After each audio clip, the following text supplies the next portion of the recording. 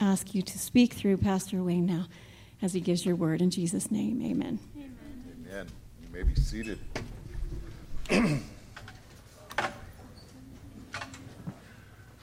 And greetings this morning, all of you who are in the sanctuary here at Sierra Bible Church, as well as those who are listening in online.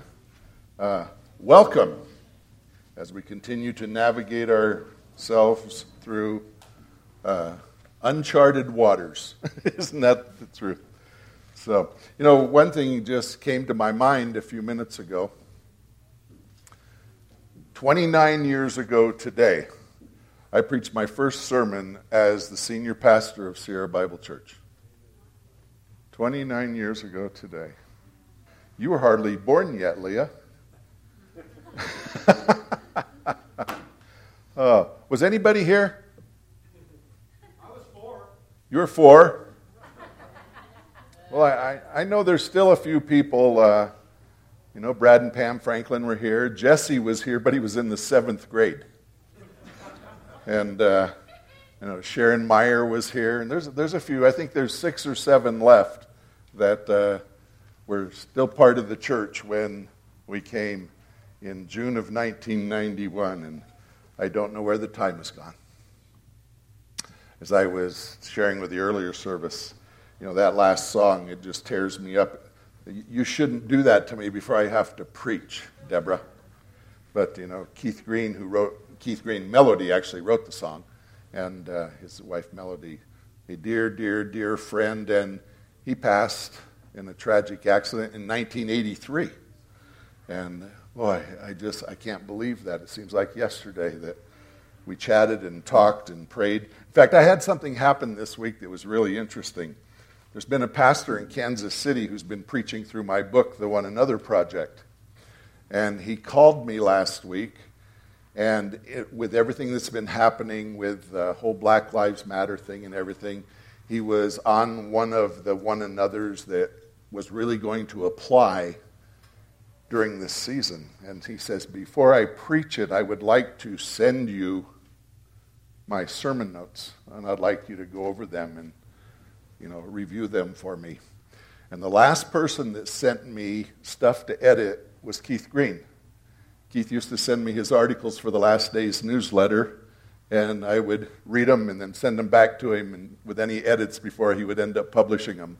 So that took me way, way back when Dan Hurst from Kansas City sent his sermon notes to me last week. What a God we serve, what a time we're living in. And I am so thankful that we serve the God who is the same yesterday, today, and forever. And we just need to understand in a way more fully with each passing day, there is nothing of the events that are going on around us that have snuck up on God's blind side. And events that God has allowed for His purposes, and for His glory, for our growth. I truly believe that Colossians chapter 3, that it says, our lives are hidden with God in Christ. Nothing is allowed to touch the life of the believer that is not allowed by God for those two purposes, our growth and maturation and His glory. And He's in control all the way. And that's what we want to talk about this morning. This morning we want to talk about the triumph that we find in our Lord Jesus Christ. We're going to continue on in Exodus. If you go to Exodus chapter 15. Exodus chapter 15. And if you are able, you can stand. I want you to know that the first time this was done, it was done with tambourines and singing and dancing. So if you want to sing and dance while we read this, that's okay too. I want to give us just a little bit of a context, so I'm going to back up to verse 30 of chapter 14. Of course, you know that the children of Israel have just crossed the Red Sea, and that's where this song comes from. It's a song of victory. It's a song of triumph in the Lord their God. Verse 30 of chapter 14, thus the Lord saved Israel that day from the hand of the Egyptians, and Israel saw the Egyptians dead on the seashore. Israel saw the great power that the Lord used against the Egyptians, So the people feared the Lord, and they believed in the Lord and his servant Moses. Then Moses and the people of Israel sang this song to the Lord, saying, I will sing to the Lord, for he has triumphed gloriously. The horse and his rider he has thrown into the sea. The Lord is my strength and my song, and he has become my salvation. This is my God, and I will praise him, my father's God, and I will exalt him. The Lord is a man of war. The Lord is his name. Pharaoh's chariots and his host he cast into the sea, and his chosen officers were sunk in the Red Sea. The floods covered them, and they went down into the depths like a stone. Your right hand, O Lord, glorious in power. Your right hand, O Lord, shatters the enemy. In the greatness of your majesty, you overthrow your adversaries. You send out your fury, consumes them like stubble.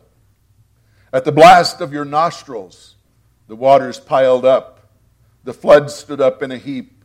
The deeps congealed in the heart of the sea.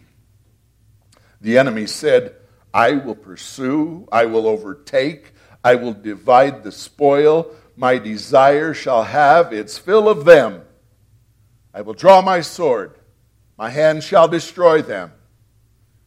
You blew your wind, and the sea covered them. They sank like lead in the mighty waters. Who is like you, O Lord, among the gods? Who is like you, majestic in holiness, awesome in glorious deeds, doing wonders? You stretched out your right hand, and the earth swallowed them. You have led in your steadfast love the people whom you have redeemed. You have guided them by your strength to your holy abode. The peoples have heard, they tremble. Pangs have seized the inhabitants of Philistia. Now are the chiefs of Edom dismayed. Trembling seizes the leaders of Moab. All the inhabitants of Canaan have melted away. Terror and dread fall upon them because of the greatness of your arm. They are still as a stone till your people pass, till your people, O Lord, pass by. Till the people pass by whom you have purchased. You will bring them in and plant them on your own mountain, the place, O Lord, which you have made for your abode, the sanctuary, O Lord, which your hands have established. The Lord will reign forever and ever. For when the horses of Pharaoh and his chariots and his horsemen went into the sea, the Lord brought back the waters of the sea upon them, but the people of Israel walked on dry ground in the midst of the sea. Then Miriam, the prophetess, the sister of Aaron, took a tambourine in her hand, and all the women went out after her with tambourines and dancing. And Miriam sang to them, Sing to the Lord, for he has triumphed gloriously. The horse and his rider he has thrown into the sea. Father, Father, Father, let us embrace these words today. Over the last weeks, we have heard of the trials and tribulations and the times of testing and pestilence and famine and plague that were experienced by Egypt and the children of Israel who were within its borders at that time. And yet today, we read a song that was written as they had been delivered and their adversaries destroyed. And Father, we live in a day and age that the adversaries are many. We find ourselves at times during this season between the rock and the hard place, and we don't know which way to turn. But Father, we have seen today you are the God who leads your people into triumph if they will trust in you. And Father, this song was not just meant for the children of Israel to sing on the heels of their deliverance.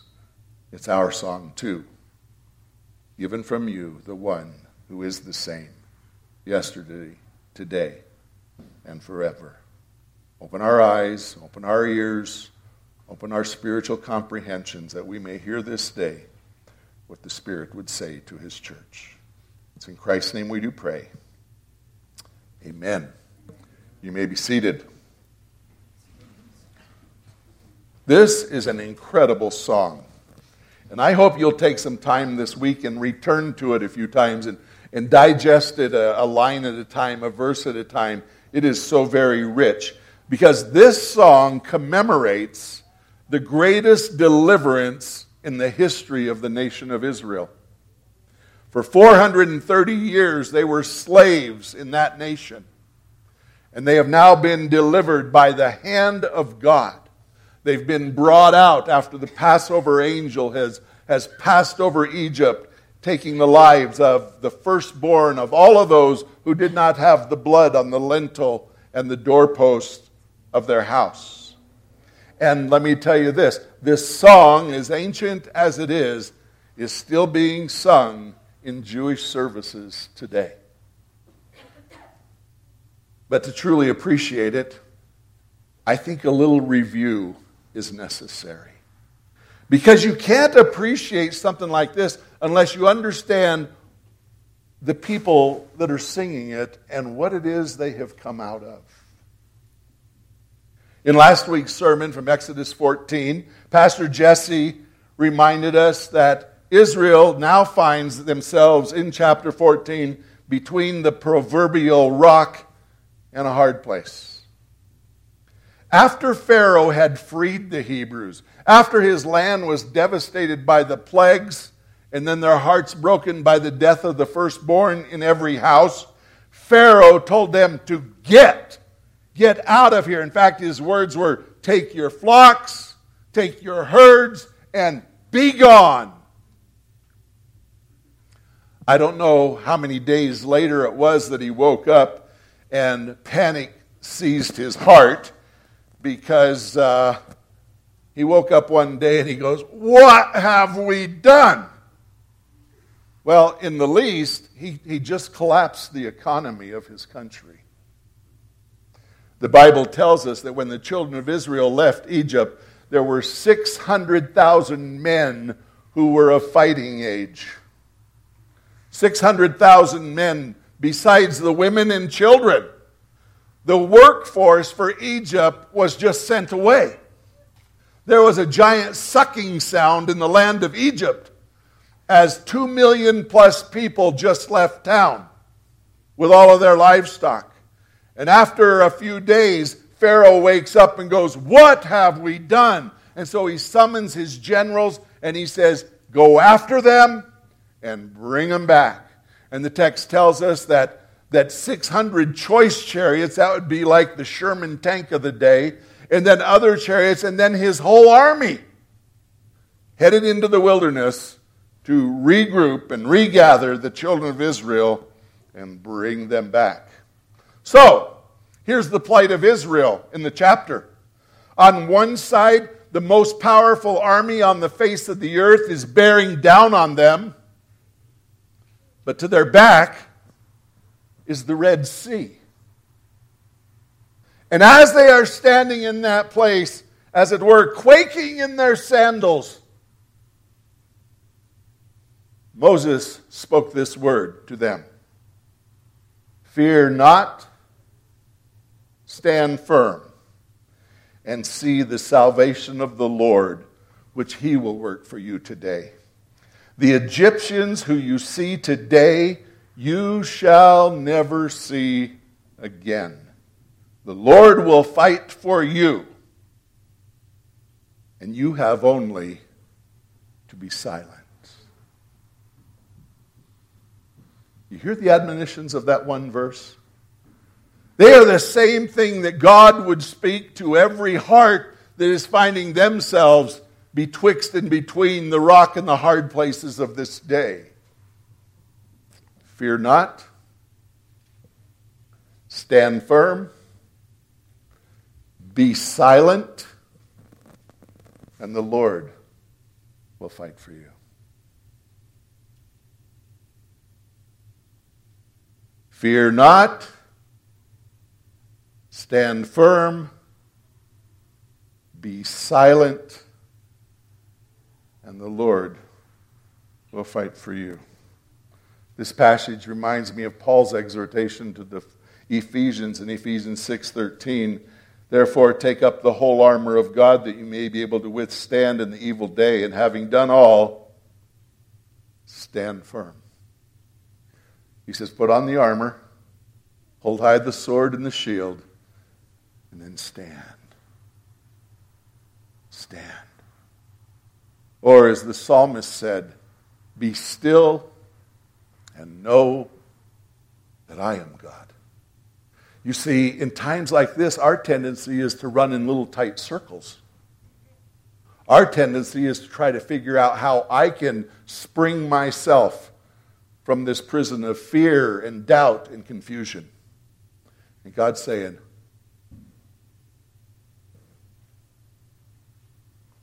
be still and know that I am God. So what happens next after they get this admonition? Well, the cloud that was before him, the text says, it raised up and it went behind them and it settled like a curtain between them and Pharaoh's army. And here's the interesting thing. This cloud raises up, comes back, settles down, and on the Egyptian side of the cloud, it's darkness and confusion. And on the Israeli side of the cloud, it's light and protection. Same cloud. Same cloud.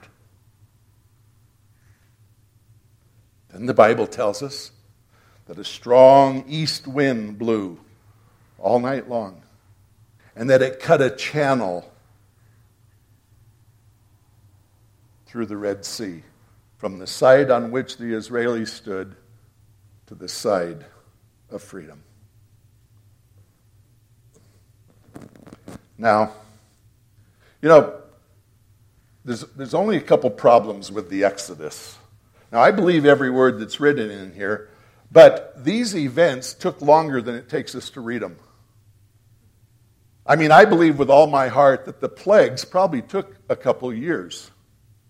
There was the plague and the devastation. There was some restoration. There was plague and devastation. There was restoration. There was plague and devastation. I don't think the plagues all came and hammered them in the amount of time that it takes you and me to read them. And this is another one of those places that we've got to stop and go, really? What really took place here? Taking this people across the Red Sea was not like taking our congregation across the Truckee River. First of all, the place that the Israelites crossed on the Red Sea was about the same width as Lake Tahoe. 10 to 12 miles. Okay? So the east wind has blown all night long, and it cuts a channel 10 or 12 miles long across this arm of the Red Sea. And then into that channel pour 2 million plus people and all their livestock. Men and women and children. They didn't do this in 30 minutes or half a day. This event could have taken several days for 2 million people and their livestock and their children to pass through. But what God has done, and here's the great thing, it tells us here that we know this much. As all this is happening and they're beginning to go into that channel, God looked down from heaven on the Egyptian forces and threw them into a panic. There was disarray in the camp of the Egyptians in darkness as the children of Israel move into that. 12 miles. Are you with me? It's incredible to read this. It's incredible to stop and sense in our heart the enormity of what's going down here. Now, the Bible tells us that when the children of Israel did come out on the other side and they turned, that this is what they saw. They saw the walls of water that had stood on their right and left collapse. And in one fell swoop, drowned the greatest army on the face of the earth at that time.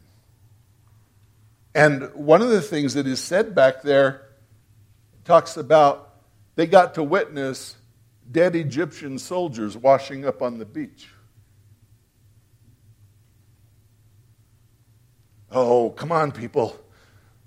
Slip your sandals on and climb into this. Because when we understand this, chapter 15 becomes all that more glorious. The deliverance, we understand why they're dancing. We understand why they're singing. We understand why they are celebrating.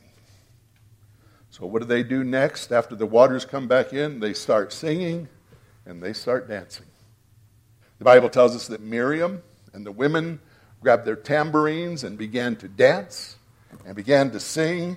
And they sang, I will sing unto the Lord, for he has triumphed gloriously. The horse and rider thrown into the sea. I will sing unto the Lord, for he has triumphed gloriously. The horse and rider thrown into the sea. And if you go back to verse 1, I will sing to the Lord, for he has triumphed gloriously. The horse and his rider he is thrown into the sea. The Lord is my strength and my song. He has become my salvation. This is my God. I will praise him. My Father's God. I will exalt him. The Lord is a man of war. And the Lord is his name. Wow. Hello? Anybody out here? Wow. We can even say it backwards. Wow. Thanks, Deborah. One person awake in here. This is incredible. And you know how incredible it is? Nobody would have guessed as they sang that song for the first time that it was going to top the charts. Nobody could have guessed at that time when they first sang that song that as a golden oldie, it would be sung again and again and again and again in the courts of heaven by the redeemed of the ages who have passed on, become part of Christ. Church triumphant. Turn with me to the book of Revelation. Revelation chapter 15.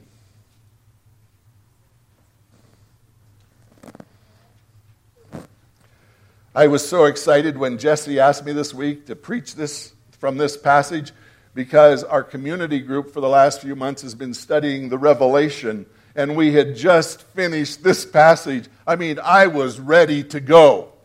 Let me at 'em. I was ready for you guys about 3 days ago. Where were you? But look at Revelation 15, verse 2. And I saw what appeared to be a sea of glass mingled with fire, and also those who had conquered the beast and its image and the number of its name, standing beside the sea of glass with harps of God in their hands. Hang on here. And they sing the song of Moses, the servant of God. In heaven right now, the church triumphant is singing before the throne of the Lamb the song of Moses.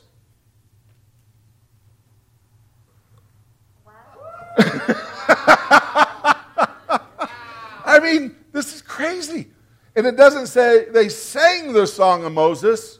It says they sing the song of Moses. And that's the song of Moses we just read from the 15th chapter of Exodus. But they don't only sing the song of Moses, they sing another song that's about glorious triumph, and it's the song of the Lamb, the Lord Jesus Christ. And if you read on, it says, great and amazing are your deeds, O Lord God Almighty. Just and true are your ways, O King of the nations, who will not fear the Lord and glorify your name. For you alone are holy. All nations will come and worship you, for your righteous acts have been revealed. Oh my. Again, I invite you when you leave here today, or when you move from your computer screen or television, for those of you who are watching online or at home, don't move away from these words very quickly, because they are the words that are filled with hope and promise for us who are at this present time navigating waters for which we have no chart.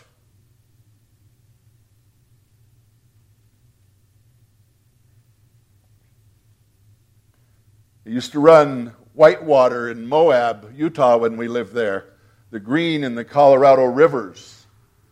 And most of the time we had a map, and it said, around this next bend is the next rapid, and it's this class rapid, and you better stop and check it out before you go through, or here's a little riffle, and it's not going to take much.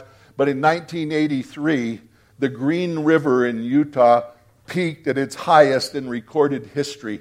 And a river that usually runs about 1,500 to 2,000 CFM per minute was running 11,000 CFM per minute. And we kicked in up near Vernal, Utah, just below Flaming Gorge Reservoir, and we rode it all the way to Green River, Utah. And the thing that was interesting, we had a map, but it was absolutely worthless. This kind of water hadn't flown down that river ever before. And so there was places they said there was rapids, and there was nothing there because there was just so much water. It was high up over the rocks, and no riffles were being created. And then there was other places where there had been nothing before, but there was stuff that would scare the pants off of you. In fact, somebody once said that river running is hours of sheer boredom punctuated by moments of extreme terror. And that's how that ride was. And you could hear the echoing up the canyon wall of big water lying ahead.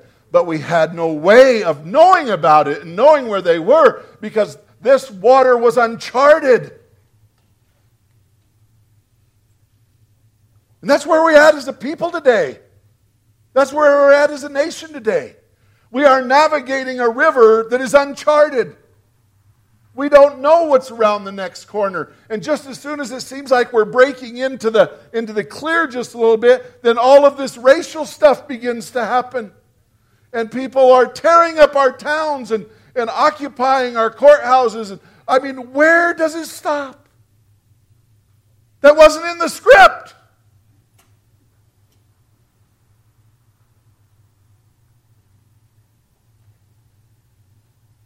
Over my 43 years as a pastor, there were times I felt the nudge of the Holy Spirit to teach on a certain topic or to teach through a certain book. And many times in the time of preparation, I was unsure of His purposes until somewhere along the way, He opened up something to me and I would say, "Oh, now I see why." Now, I haven't talked to Pastor Jesse about this, but I dare guess when Pastor Jesse began to plan a sermon series through the book of Exodus, he had no idea what lay ahead. COVID-19 was not on his radar screen. But you know what? It was on God's.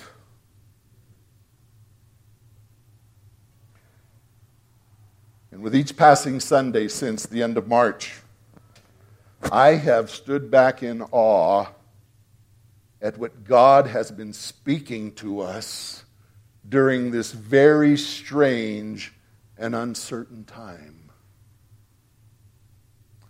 And I hope it hasn't been lost on you, my brothers and sisters, that over these weeks, through Pastor Jesse, through Brad Beer, and hopefully maybe a little bit today myself, that God has been bearing His heart to us. He's been saying, here it is. Look and see. He's showing us from His Word that He can be trusted. He's showing us from His Word that He can be trusted on the mountaintop when everything is hunky-dory. And He can also be trusted in the deepest, darkest valleys when life is throwing curveballs at us around every corner. And today, I know in my heart of hearts, there are those under the sound of my voice, either in this room or online,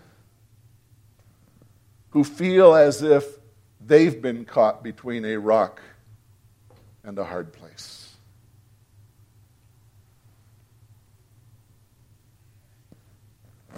And I speak to you today, the God of Exodus 15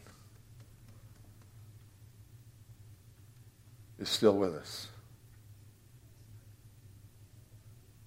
The writer of Hebrews says he is the God who is the same yesterday, today, and yes, forever. There's no turning of shadow in him. He is what he was what he is, and he is the same. It's the same. And his promise to those who love him, his promise to his children is, I will never leave you or forsake you. The same God who spoke to Israel in their hard spot. Fear not, stand firm, be silent. I will fight for you. Is present today and longing to lead you into his glorious triumph. God is longing this day to lead you through your personal Red Sea and drown behind you fear and doubt and confusion. Jesus said in Matthew chapter 11, come unto me, all you who labor and are heavy laden, and I will give you rest. He also said, ask, and it shall be given. Seek, and you shall find. Knock, and the door will be opened. I was reading this week from my beloved Oswald, and he wrote this. Have you come to Jesus? Watch the stubbornness of your own heart. You will do anything rather than this one childlike thing. Come to Jesus. And that may sound silly, but I want you to know, in my 43 years of pastoral ministry, I've known many people over the years who would rather complain about their predicament than lay it all down at the feet of Jesus and put it in his control. They'd rather hang on and be in control and be miserable than humble themselves and surrender it all and lay it at the feet of the Savior who says, come, and I will give you rest. Many years ago when I was pastoring in Moab, Utah, we had a woman in our church that was basically an invalid and bedfast. For so long, the only time I ever visited with her was in her bed in her house. I never saw her out of a nightgown. And God miraculously touched her and raised her from that bed of affliction. And all of a sudden, she's coming to church with her husband, and she's got real clothes on, real church clothes. The nightgown is gone. She's walking upright. She's walking solidly, and she comes. And all of a sudden, a couple weeks later, she was back in bed. She had taken what the Lord gave her and put it and shoved it back into his face. You know why? She no longer got the attention that she got when she was in that bed. When she was up and around and moving, people had a different expectation. And here's a woman who went back to Egypt in a real way. She had been in Egypt. God took her through the Red Sea and brought her out. And and Keith Green had a great song too. It's called, So You Want to Go Back to Egypt. And the sad part is there are Christians today who are finding themselves in situations that they don't like a bit, but they're unwilling to let go of the control and humble themselves at the foot of an old rugged cross and let Jesus have it all. So Oswald says it's not a silly question when we said, will you come to Jesus? Because there are some who won't. They're more comfortable in their predicament, which they feel like they're in some kind of control, than surrendering it all and putting it in the Master's hands. And I want to say to you today, those of you who may find yourself between this rock and hard place, and those of you who are struggling to letting go, you don't like where you are, and anybody near you knows it. You know what I mean? Everybody around you knows it because you're telling them about it. But until you surrender that up to God, He will not part your Red Sea and bring you out on the far bank, singing and dancing of His glorious triumph.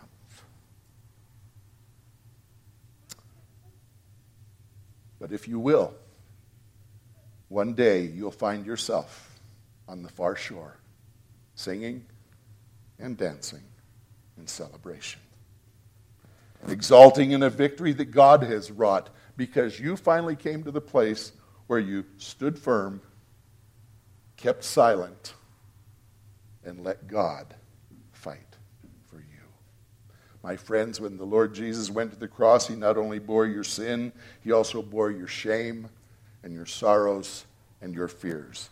Isaiah says He was wounded for our transgressions. There's our sins. He was chastised for your peace. That takes care of the mental part, that rest and peace that we have within. And He was wounded for our healing.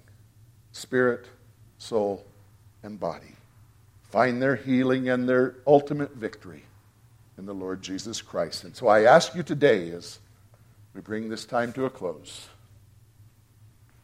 those of you who are finding yourself between the rock and the hard place, will you let God part your Red Sea today? Will you be still? Stand fast. Be quiet. And find out He indeed is God. Let's pray. Father in heaven, I love this book. We see your children going through trials, and we see that when they place their trust in you, you provide. Backs against the Red Sea, you brought them through. In the middle of a wilderness where there was no water, you brought water from a rock. Where there was no food and a couple million to feed, manna fell from heaven. Quail flew into the camp and gave them meat. At every turn, you met them. At every turn. And I just pray today that you will speak to this people, the ones in this room, the ones who are watching online, and let them know the God of the Israelites, who delivered them and brought them through the Red Sea to victory, is here right now, ready to take us from our rock and a hard place position and open up a supernatural channel for us that we might move on to victory and join the Israelites in shouting, "The Lord, the Lord, the Lord, He is God." In Christ's name we pray. Amen.